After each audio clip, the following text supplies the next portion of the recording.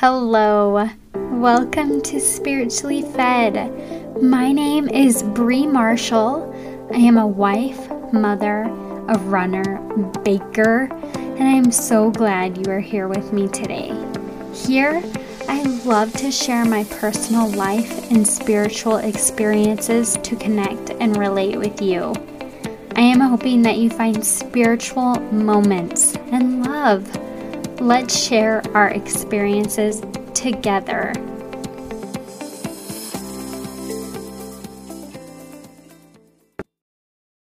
Hello, my friends. I hope you're doing well. I'm very grateful to get on and speak with you guys today. I will be interviewing and speaking with my Aunt Wanda. She is going to be sharing an experience she had where she was abducted and raped. So I want to have a disclaimer for any of you that will be listening. This is a very delicate topic and we are taking it very seriously. I would advise not listening to this around any children. We prayed before getting on and sharing what we did, and we're definitely driven by the Spirit and what we were talking about together. But I wanted to let you know there are things on this topic that will be very detailed about what she experienced. She experienced something very traumatic, and I know all of you will be compassionate and loving. So I wanted to leave that out there, and I hope that you're able to enjoy what is presented during this topic. She is an amazing, strong woman, and it makes me love and want to love and have more compassion for everyone and those that are dealing with something that they have to heal from something very difficult. So I hope you enjoy and talk to you guys later. Hello, everyone. I want to welcome my Aunt Wanda with me today. I am so grateful that she has agreed to get on and talk about an experience of hers that will be so heartwarming and I feel very fulfilling for many of us. And I just feel very grateful and humbled by her willingness to communicate with me and share her story and journey. But before we get into that, I do want to share her experience is a delicate topic. And I would like to think for many of us it is. And this segment, this episode will probably be broken up to give us some more clarity and different discussions that her and I will be having. And this one today will mostly be about her experience that she'll be sharing. But before we get into that, Wanda, do you want to say hello? Hi, Brianna, and thank you so much for having me on your podcast. I'm delighted to be with you and appreciate the opportunity to share my experience and how it has spiritually affected my life and how it has helped me grow closer to my Savior, Jesus Christ. I am so grateful to have you on. She is a warrior, everyone. Ever since I was a little girl, I have seen my aunt as a woman that has like the strength of lions. Like she loves each individual so very well, and her spirit just shines outside of her. And this experience she is going to share with us elevates more of what I have seen in her since I was a child. And as she'll be discussing with us today, she'll be discussing the topic of healing through her experience and the healing that attributes to this experience. So I'll just go ahead and give a brief introduction. What she'll be sharing, she obviously knows way more, but I'm just sharing the surface a little bit here. Wanda it lives in Virginia right now, and she is a victim of both childhood sexual abuse and adult abuse. She was a part of, or not a part of, she was a victim of a violent crime of abduction and rape as an adult. And she will be sharing a message of healing and wholesomeness due to an increasing need for more involvement and public awareness through her in speaking engagements and things like this that she'll be doing with us today. And she has spoken to hundreds at conferences, seminars. She's been viewed by millions. She's been on shows like Glenn Beck's The Blaze and CW's Ricki Lake Show, ABC's Nancy Glass Show, NBC's Carolyn Marilyn Show, Save Our Streets hosted by Tim Reid, WRVA's Talk Show and Answers. And she attributes her growth and happiness by serving. And she has given so much through this process of healing. And I believe her and what she's going to be speaking will just speak volumes. I love her so much, and I'm grateful for her willingness to share. And I hope this topic of healing will engage our hearts and our spirit. So go ahead, Wanda. I would like to just hear whatever you feel compelled to share. I'm just very grateful to have you on, and let me know what I can do to help you out.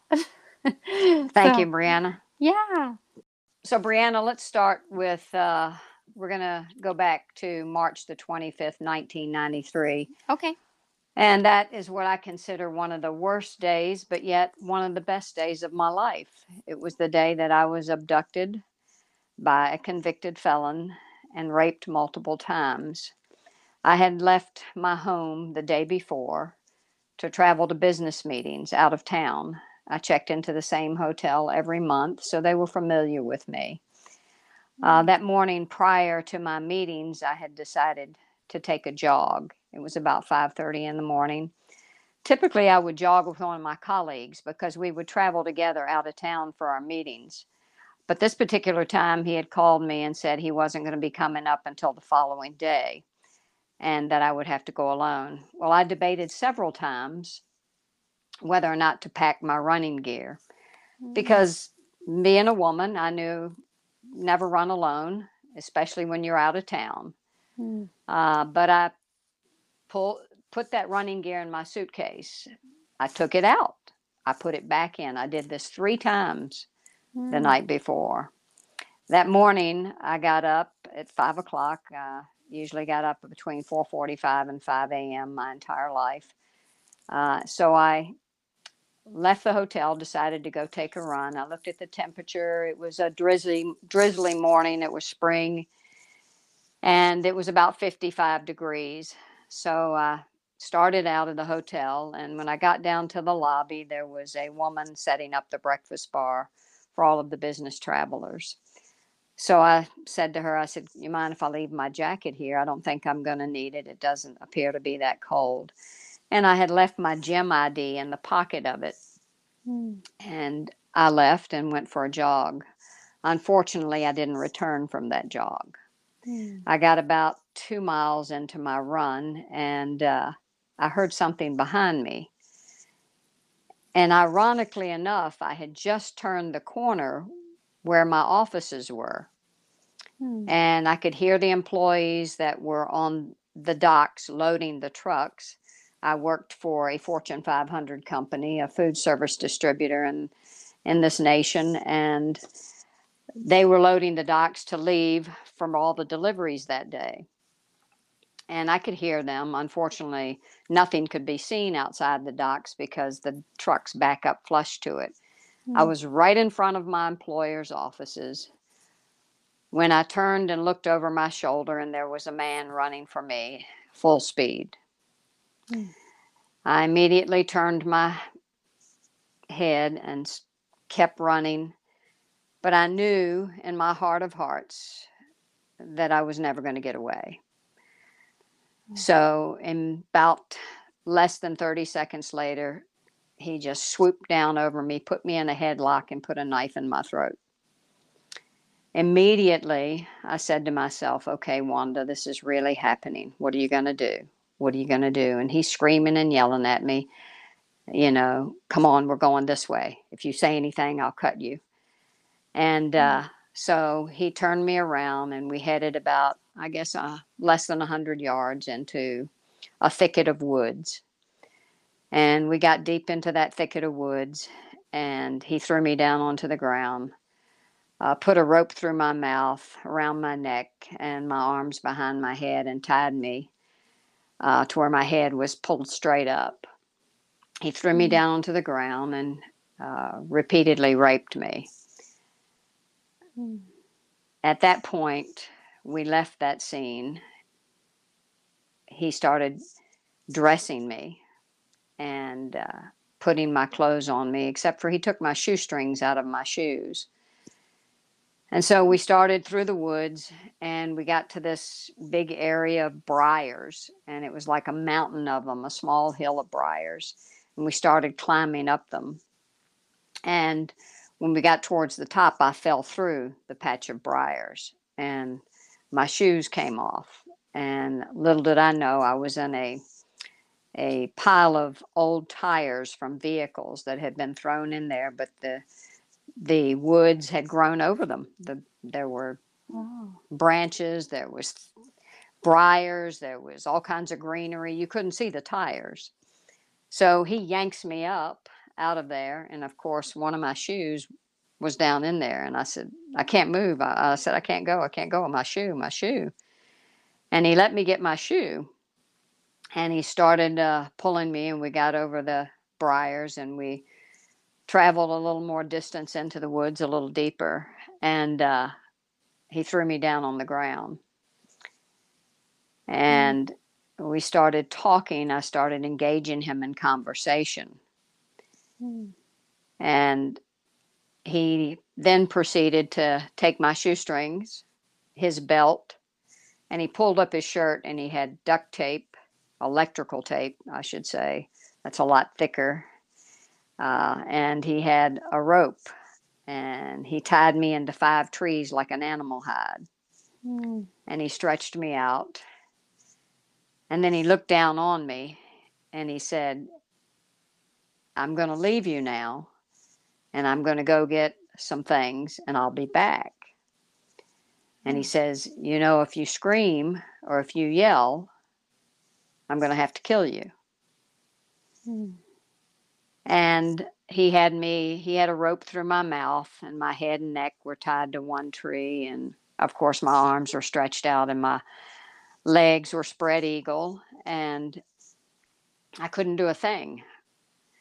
So I heard him walking away. I could hear everything. I could hear his footsteps breaking the branches and leaves on the floor, the bed of the forest there. And so I just listened, and in my heart, my mind just said, don't do a thing, don't move, don't say a word, don't do a thing. Just stay still, just stay still. So I stayed still and just waited and waited until I felt it was okay to move. So naturally, you want to free yourself. Yeah. You're trapped. You want to do anything you can to help yourself. So I tried turning my face and my head left to right to see if I could loosen the rope. It was so tight it was depressing my tongue, and I could hardly swallow. And it was cutting the sides of my mouth. And the ropes around my wrist were so tight, and he tied knots that were designed to get tighter if I pulled on them. And so I stretched my fingers as hard as I could, and stretched and wrapped around those ropes to see if I could get any slack in them or any give whatsoever to get my wrist free. I couldn't do it. Of course, the rope was too thick. You think, can you chew through a rope? And there was no way. I couldn't chew through that rope, not to mention the way he had it tied across my mouth. And I couldn't get my legs free, so I lie there. And this is not 30 minutes later from the time he had abducted me. We're 2 hours into this now or more. And I just looked up at the sky, and I could smell bacon cooking. There was a house not far away. I could hear the sounds of life all around me. I could hear traffic from a distance. And I knew that everything was going on. Everybody was going on about their morning, and I was laying there, and I said, no one knows I'm laying here. No one knows where I am. And I said, Heavenly Father, did I see my family last night and speak to most of my family members because I'm to die today? And this one tear, one solitary tear, ran out of the corner of my eye, and it ran down my face into my ear. It just felt so pronounced. It was the only time I got emotional during that day that I spent with him. And the night before, I had driven into Richmond, and something said, when I was on the highway, go to your parents' house. My parents live in Richmond. And they were about 45 minutes north of where I was going to be for my meetings. And I said, I don't want to go to my parents tonight. I just don't want to make the trip all the way up there. I'd like to get settled in my hotel because I left my hometown or the city where I was living after work. So I was driving late anyway. For some reason, I couldn't get off the highway. It was like the car was taking me to my parents and me unable to control it. So I showed up at my parents'. It was quite late, and they were just getting ready to sit down to dinner. It's like 7:30, quarter to 8, and I walked in the door, and they didn't expect me, didn't know I was coming. And my brother, who had just returned home from a mission for the church, was there, and my parents and one of my sisters. And I said, what's this big Sunday meal for? They said, we decided we'd break our fast and celebrate with a big meal, break our fast for you. I had called my family a couple days before and asked everybody to fast for me because I was going in to these business meetings, and I was up for another promotion. And also I was working with my bishop to get myself back into church because I was an inactive member of the church at the time. And I was very close to completing my probationary period, and I was trying to make sure that this time it was a take because I had tried to come back to church 2 times before and be an active member, and I had almost made it, but didn't. So I thought the third time's a charm. So I had asked everybody to fast for me. So they said, well, please come join us and sit down, because I hadn't eaten because I was still fasting and I hadn't broken my fast because I just got on the road to come to Richmond. So we sat down and we had dinner. And prior to my leaving, I asked my father and my brother to give me a blessing because of the interview that I was going to be having the next day with the bosses. And they gave me the blessing, and I was saying my goodbyes, and my parents asked me to please stay. And I didn't want to stay with my parents. I was trying to overcome some emotional damage that had happened prior in my life and wasn't comfortable staying there. It was easier for me to stay in a hotel. So I said, no, I don't really want to stay. It'll be easier for me to just stay in the hotel. I can get up and shower. I won't inconvenience anybody that's got to go to work here tomorrow and interrupt y'all's morning routine. It'll just be easier. And plus, my meetings are downstairs in the conference room in the hotel. So I started out the door again, and my parents said, we really wish you would stay, Wanda. Please stay with us tonight. You won't interrupt anything in the morning. And I said, no, I'm going on. I'm telling you a lot of details because you'll understand it later. No, I'm grateful for them. It's giving a visual as well. So I left my parents' house, and of course I went to my hotel, checked in. Again, they're very familiar with me there. So got into my room and went to bed, got up, got ready for my jog, and never returned, as I said. Mm. So after I laid in the woods for, I think it was about hour and a half, almost 2 hours, my body, because the muscles were so fatigued because of being stretched out into those 5 trees, I was just trembling. Mm. So the perpetrator returned, and I just begged him to untie me because I could hardly breathe Mm. because of the rope in my mouth, and I had just become real stuffy and being in the rain and in the wet. So he untied me, but he had his arms full of, he had a bag, he had a drink, he had a blanket, he had some clothes. I don't know where he got it all, but he laid the blanket out in the woods as if we were going to have a picnic. Mm. And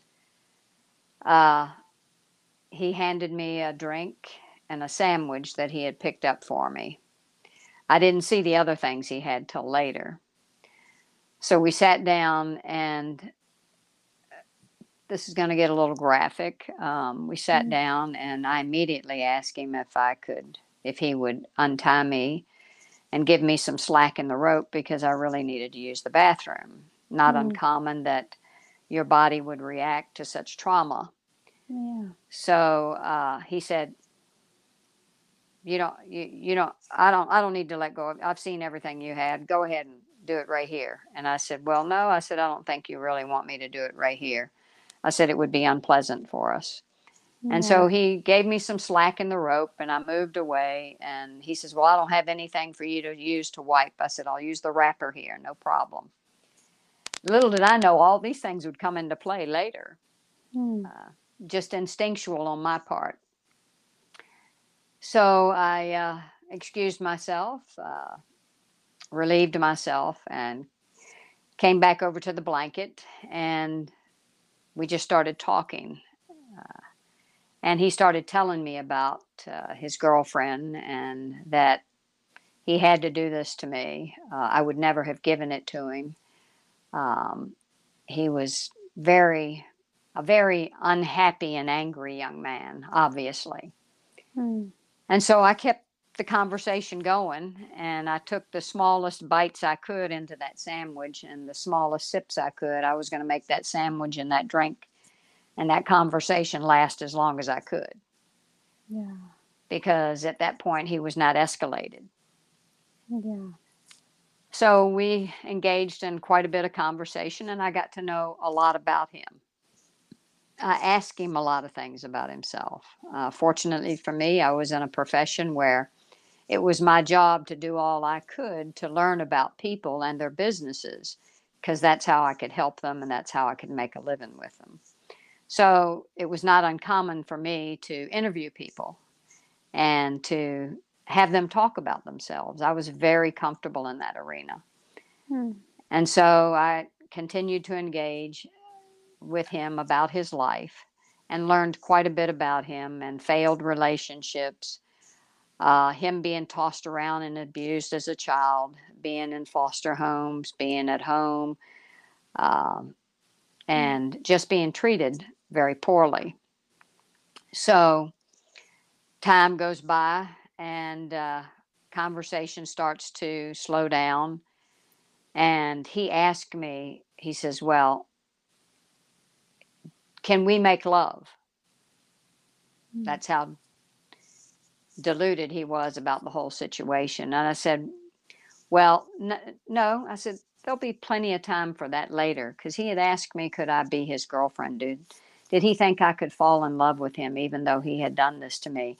Asked me, did Yeah. I ever see any TV shows where the victim had fallen in love with the perpetrator? Mm. And of Mm. course, I had not seen any of those TV shows, but I said, oh, yeah, yeah, sure. And I agreed with him, and I said, there'll be plenty of time for that later. Right now, it's a good time for us just to get to know each other, because I Mm. didn't want to be raped again.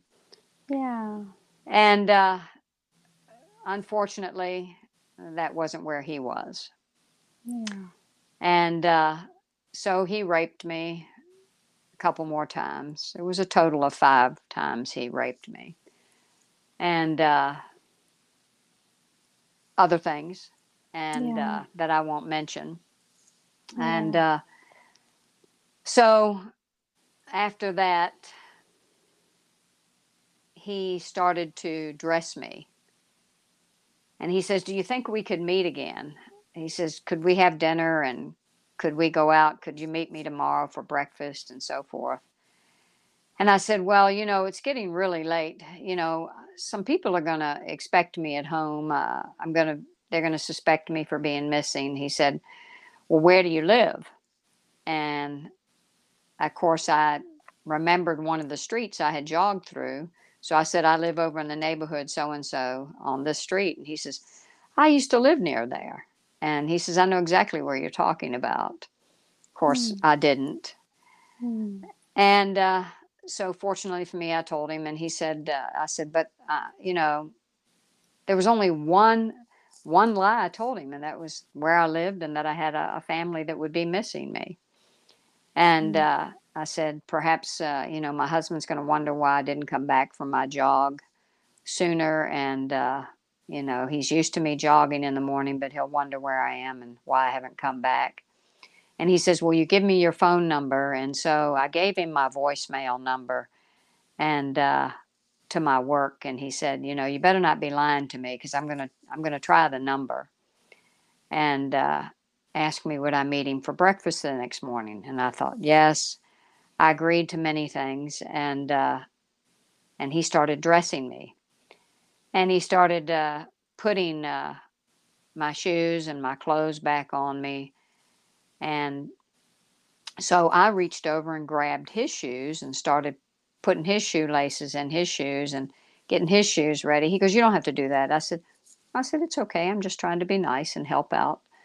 I want to help you too because you're helping me."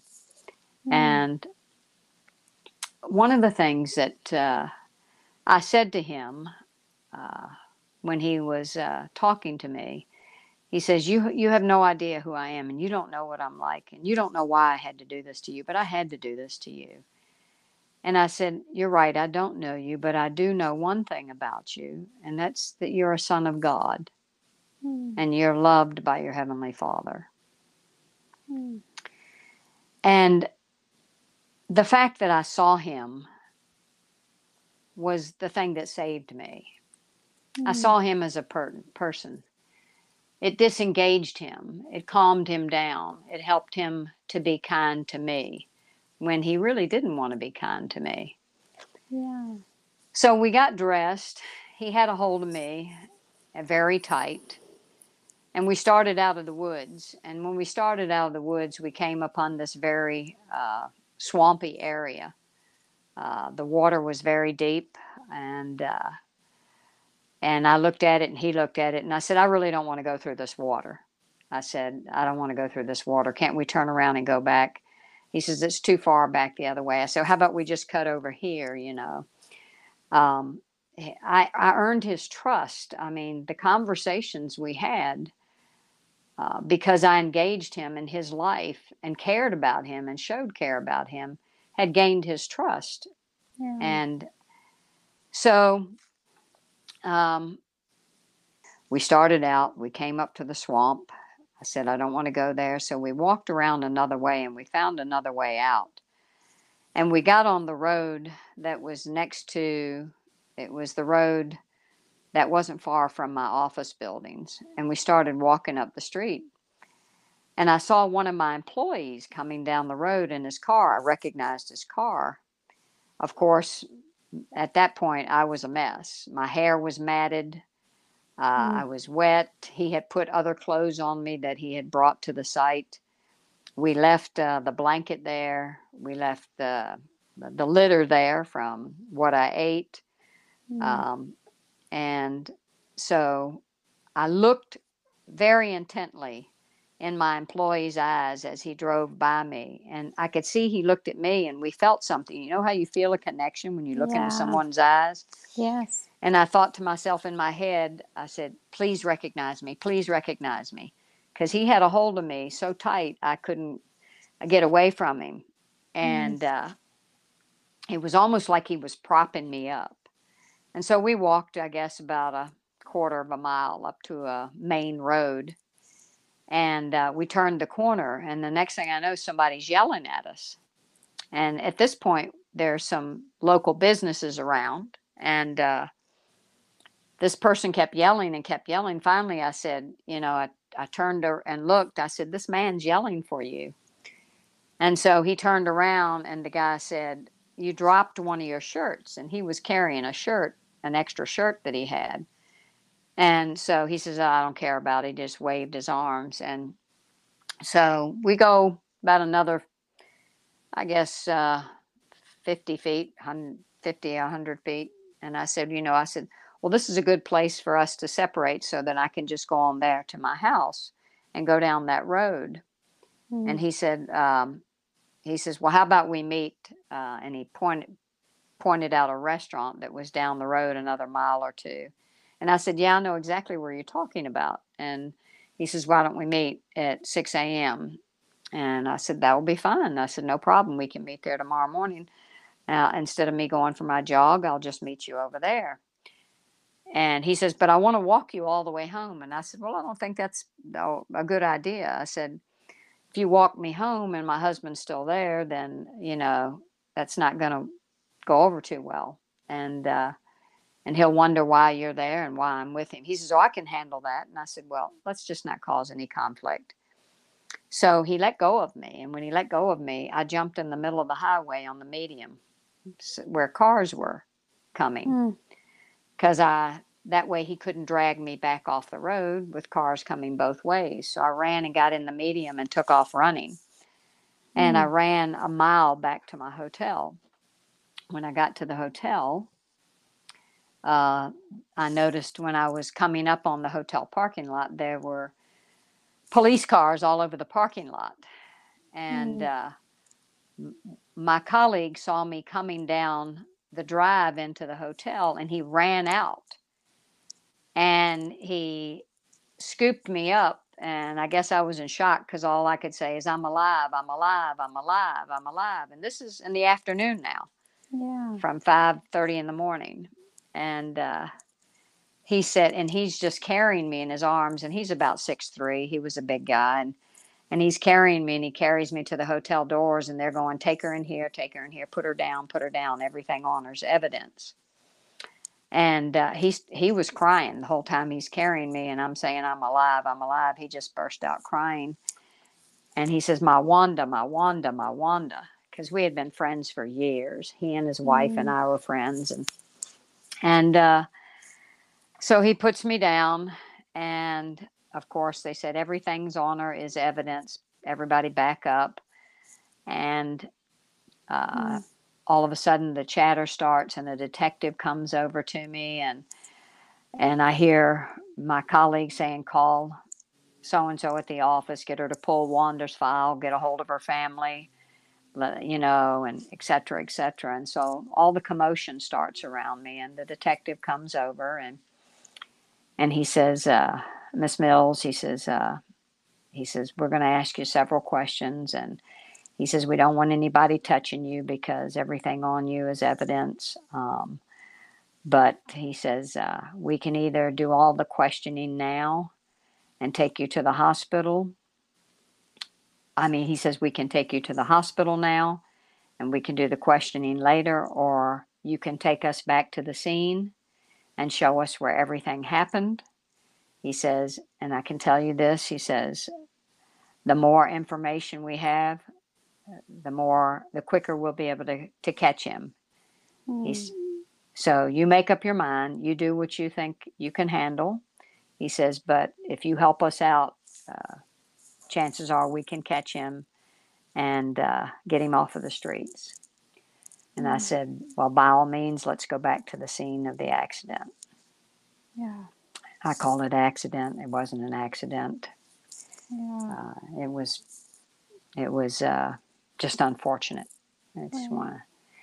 So for the next hour and a half or so, I'm driven back over to the scene of where everything took place.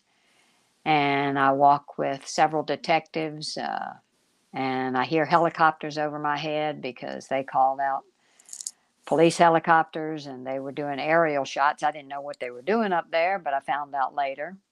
And Wow. and we combed the area, and I showed them where everything happened, walked them through everything again, and the blanket was there, the wrapper was there that I wiped myself with, the Mm. glass. They took pictures of the trees that I was tied in. They could see where I had been tied around. They could see the bark had been removed, and they could see where I had uprooted things. Where in the first scene of the accident, he basically twisted me like a pretzel and used my head like a basketball against the tree. Mm. And so all of those things were there. And as I stated earlier, they really came into play when it came to my case Yeah. and in helping my case, and with DNA. Yeah. So anyway, I spent the next hour and a half, 2 hours in the woods with several detectives, and then the detective drove me down to the hospital. When I got to the hospital, I looked through the glass doors and I could see my parents waiting. And of course, my parents came over to me, and my mother grabbed me and put her arms around me, and my dad was kind of looming over her shoulders, Mm. and then they took me in and put me in a room. And of course, at this point, you wouldn't know this because you were so young. Or Mm. let's see, were you just born No, 1993? I was 4, so Okay. everyone knows my age now. Yeah. So Mm. so 1993, it was crimes against women were really emerging Yeah. as big subtitles across America, you might say. You know, Yeah. more women were starting to speak out. They were becoming uh, a hot ticket item politically in the country. So anyway, so I went into this room, and of course I waited and waited and waited, and it was over an hour before they got to me. And one of the doctors came in and said, "We're so sorry, Miss Mills.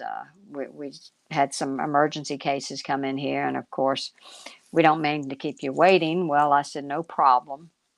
But Mm. during my wait time, the detective came in the room and he said, "Miss Mills," he says, "this may make you a bit uncomfortable," he says, "but if you wouldn't mind," he said, we need to take pictures of your body because the damage to your body, the cuts, the bruises, and everything will be evidence in court. And will you allow us to take pictures?" And, the thought had run across my mind. I said, well, I'd spent the whole day with a strange man, and was naked against my will. Yeah. And then I rode with a strange man from the site of the rape and then a police car all the way to the hospital. And now I was voluntarily undressing for a Yeah. man so that he could take photos of my body. Right. And I thought, wow, uh, it just it it it just made me think, about Yeah. the whole process. So Yeah. I voluntarily allowed them to take pictures, and then they nurse and the doctor came in, and they performed the rape kit, which is a procedure that rape victims go through when they come into a hospital to report a rape. And there are very uncomfortable parts to that, but it's a necessary thing, especially if you are allegedly raped. And at that point, you're allegedly raped until they prove otherwise. So, Yeah. so I finished doing everything that was necessary at the hospital. Um, I I was kind of in shock, and I wasn't in shock. I tend to believe I was in shock. Do you know when you're in shock? I don't think anybody does. Yeah. Your shock is something you have no experience with until you go through it. So they walked in there, they handed me some pills to take, and they said, this is for such and such. And I don't think I comprehended it, but one of the pills was the morning after. And I didn't realize that until I had taken it. And I thought, that dawned on me too, what if I'm pregnant? So there were quite a few things running through my mind. And so I just didn't digest it all. Right. I even paid for my hospital visit, and years later was reimbursed because they said you weren't supposed to pay for this. And years later they said, you need to file this. This was a crime against the state. You didn't have to pay for it, because I had paid, my deductible and everything. And so I got ready to leave the hospital. I had no clothes to leave in because they bagged all my clothes and the police officers took it, including my shoes, socks, everything. I had nothing. And at the time, I was ending my relationship. I was cohabitating at the time and trying to come back to church. So the office had called my ex, and they had come to town, and so I was leaving the hospital, and they gave me a set of hospital greens to leave in, or hospital blues, whatever they call them, the scrub suits. And so that's what I left the hospital in. My parents asked me to come home with them. Again, I said no. Didn't want to go home with them. And I went with my ex. I said, I'll be okay. Everything's okay. I've got meetings tomorrow here in town. I have every intention of staying for my meetings, and Wow. I'm going to go. And I said, I have dinner tonight with a lawyer here in town, a friend of mine, that I had plans to have dinner, and I'm going. And everybody was just a little too shocked. So my ex and I drove over to my friend's house. She was a lawyer here in town, and when I got to the door, she saw me in the hospital greens and a little tattered, and I kind of said, what happened? She goes, they just announced on the 5:30 news. Was that you? Was that you? And I said, yeah, that was me. Because they didn't mention my name. So she says, what can we do for you? What can we do for you? So I said, she says, why don't we draw you a hot bath? And I said, that would be great. So had dinner with my friends, and we ordered Chinese, and I took a warm bath, and then went back to my hotel. Wow. And with my ex, and got up the next morning, got ready, and went to my meetings. Well, I didn't know this, but the big boss had told everybody what had happened to me, and they were kind of shocked to see me there. I was, I think I was still in shock. Looking back, I know I was still in shock, but I was supposed to address everybody in the meeting that morning, so I did. And I shared with them, I said, I know you all have known what happened to me last night, and I said I would appreciate it if you have anything to say, or if you want to talk about it, please come talk to me about it. Don't walk by me and chit chat over my shoulder.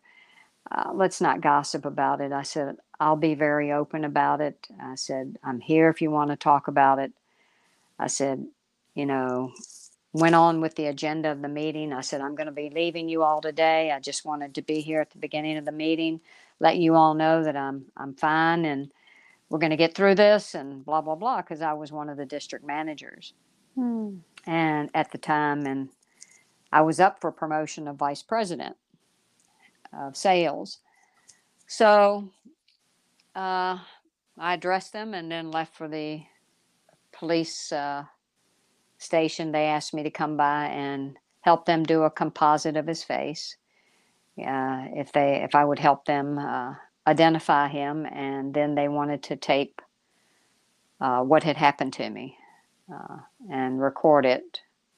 And so I went to the police station, and I spent about total of 4 hours there.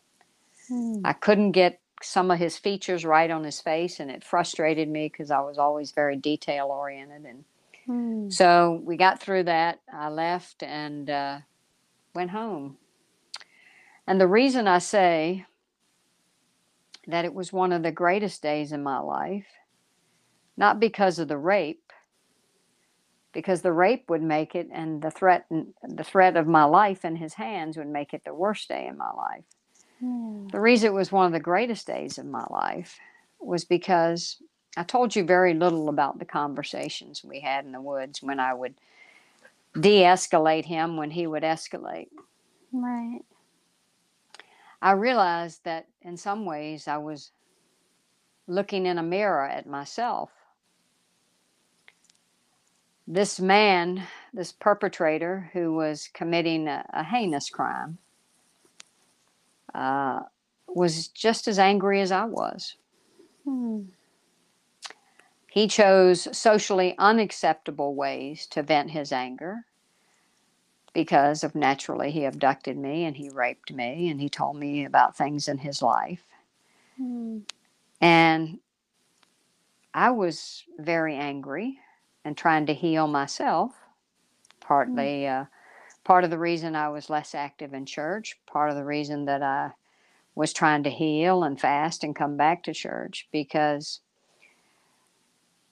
I had been abused as a child. Mm.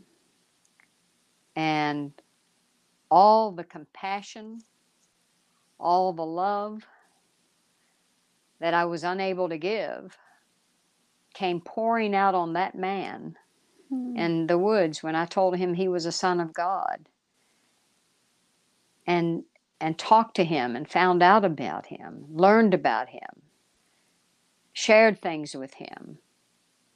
It, I had it opened a door for me. It opened a door for me that I had locked many, many years ago from my childhood. It Mm. wasn't that I had forgotten my molestation or my sexual abuse. It wasn't that I had forgotten being re-traumatized over and over. It's Mm. because I grew up in a generation that wouldn't allow you to talk about it, Mm. that asked you to shelf it, get over it, get past it. It Yeah. happens to everybody. It went Mm. it went so ignored, and every time I would try to talk about it because I was in so much pain, I would get shut down. Yeah. And I kept pushing it down and pushing it down. And I was in my 30s when this rape happened. Yeah. And I was so angry during my adult life. But I chose socially acceptable ways to be angry, so nobody knew I was really angry. They Yeah. just saw me as successful. They just saw me as having the tiger by the tail. Mm. Everything was coming up daisies for me. I had a great profession, making great money, did whatever I wanted, you Mm. know, Yeah. on the table for another promotion, yet failed relationships. Mm. I wasn't married, would never get married. Told myself, nope, I'd get really close in relationships and I'd have a relationship with the person and I'd have long relationships. But I'd always have one foot in and one foot out Mm. because I couldn't commit. And I could only get so close because I didn't let anybody get very close to me. Mm. I locked up my heart because I had been re traumatized so many times in my life and shut down anytime I tried to work through my issues, Mm. that nobody could get close to me. I wouldn't allow them to because I just couldn't afford getting hurt again. It was just too painful. Wow. Yet cycles would show up in my life. The reason I was so successful is because I was bound and determined not to be dependent on someone. Mm. I could get into a relationship, I could have sex with you, but that's what it was. It was sex. And I could Mm. love you only so much Right. because I couldn't give you what I didn't have. I couldn't give you what I never developed, and I didn't trust you. I trusted you, but yet I didn't trust you. Not enough with my heart. Right. So I never got but so close. And So, and that's where we're going to stop right there. This is a part 1 of part 2 episode for all of you. I really hope that you're able to hear her story and be able to connect or have compassion and understanding. She's going to share so much more in the part 2 that is absolutely amazing and comforting, and I feel so much love for her. So I hope you guys can tune in for the next one. Have a great day. Bye, guys. Thank you so much for being here today. I'm so glad that you were able to tune in. If you are wanting more content, please check out my website, spirituallyfedblog.com. Make sure you subscribe so you never miss an episode and you're able to get my emails. I hope we can connect and become friends. Much love, Bree.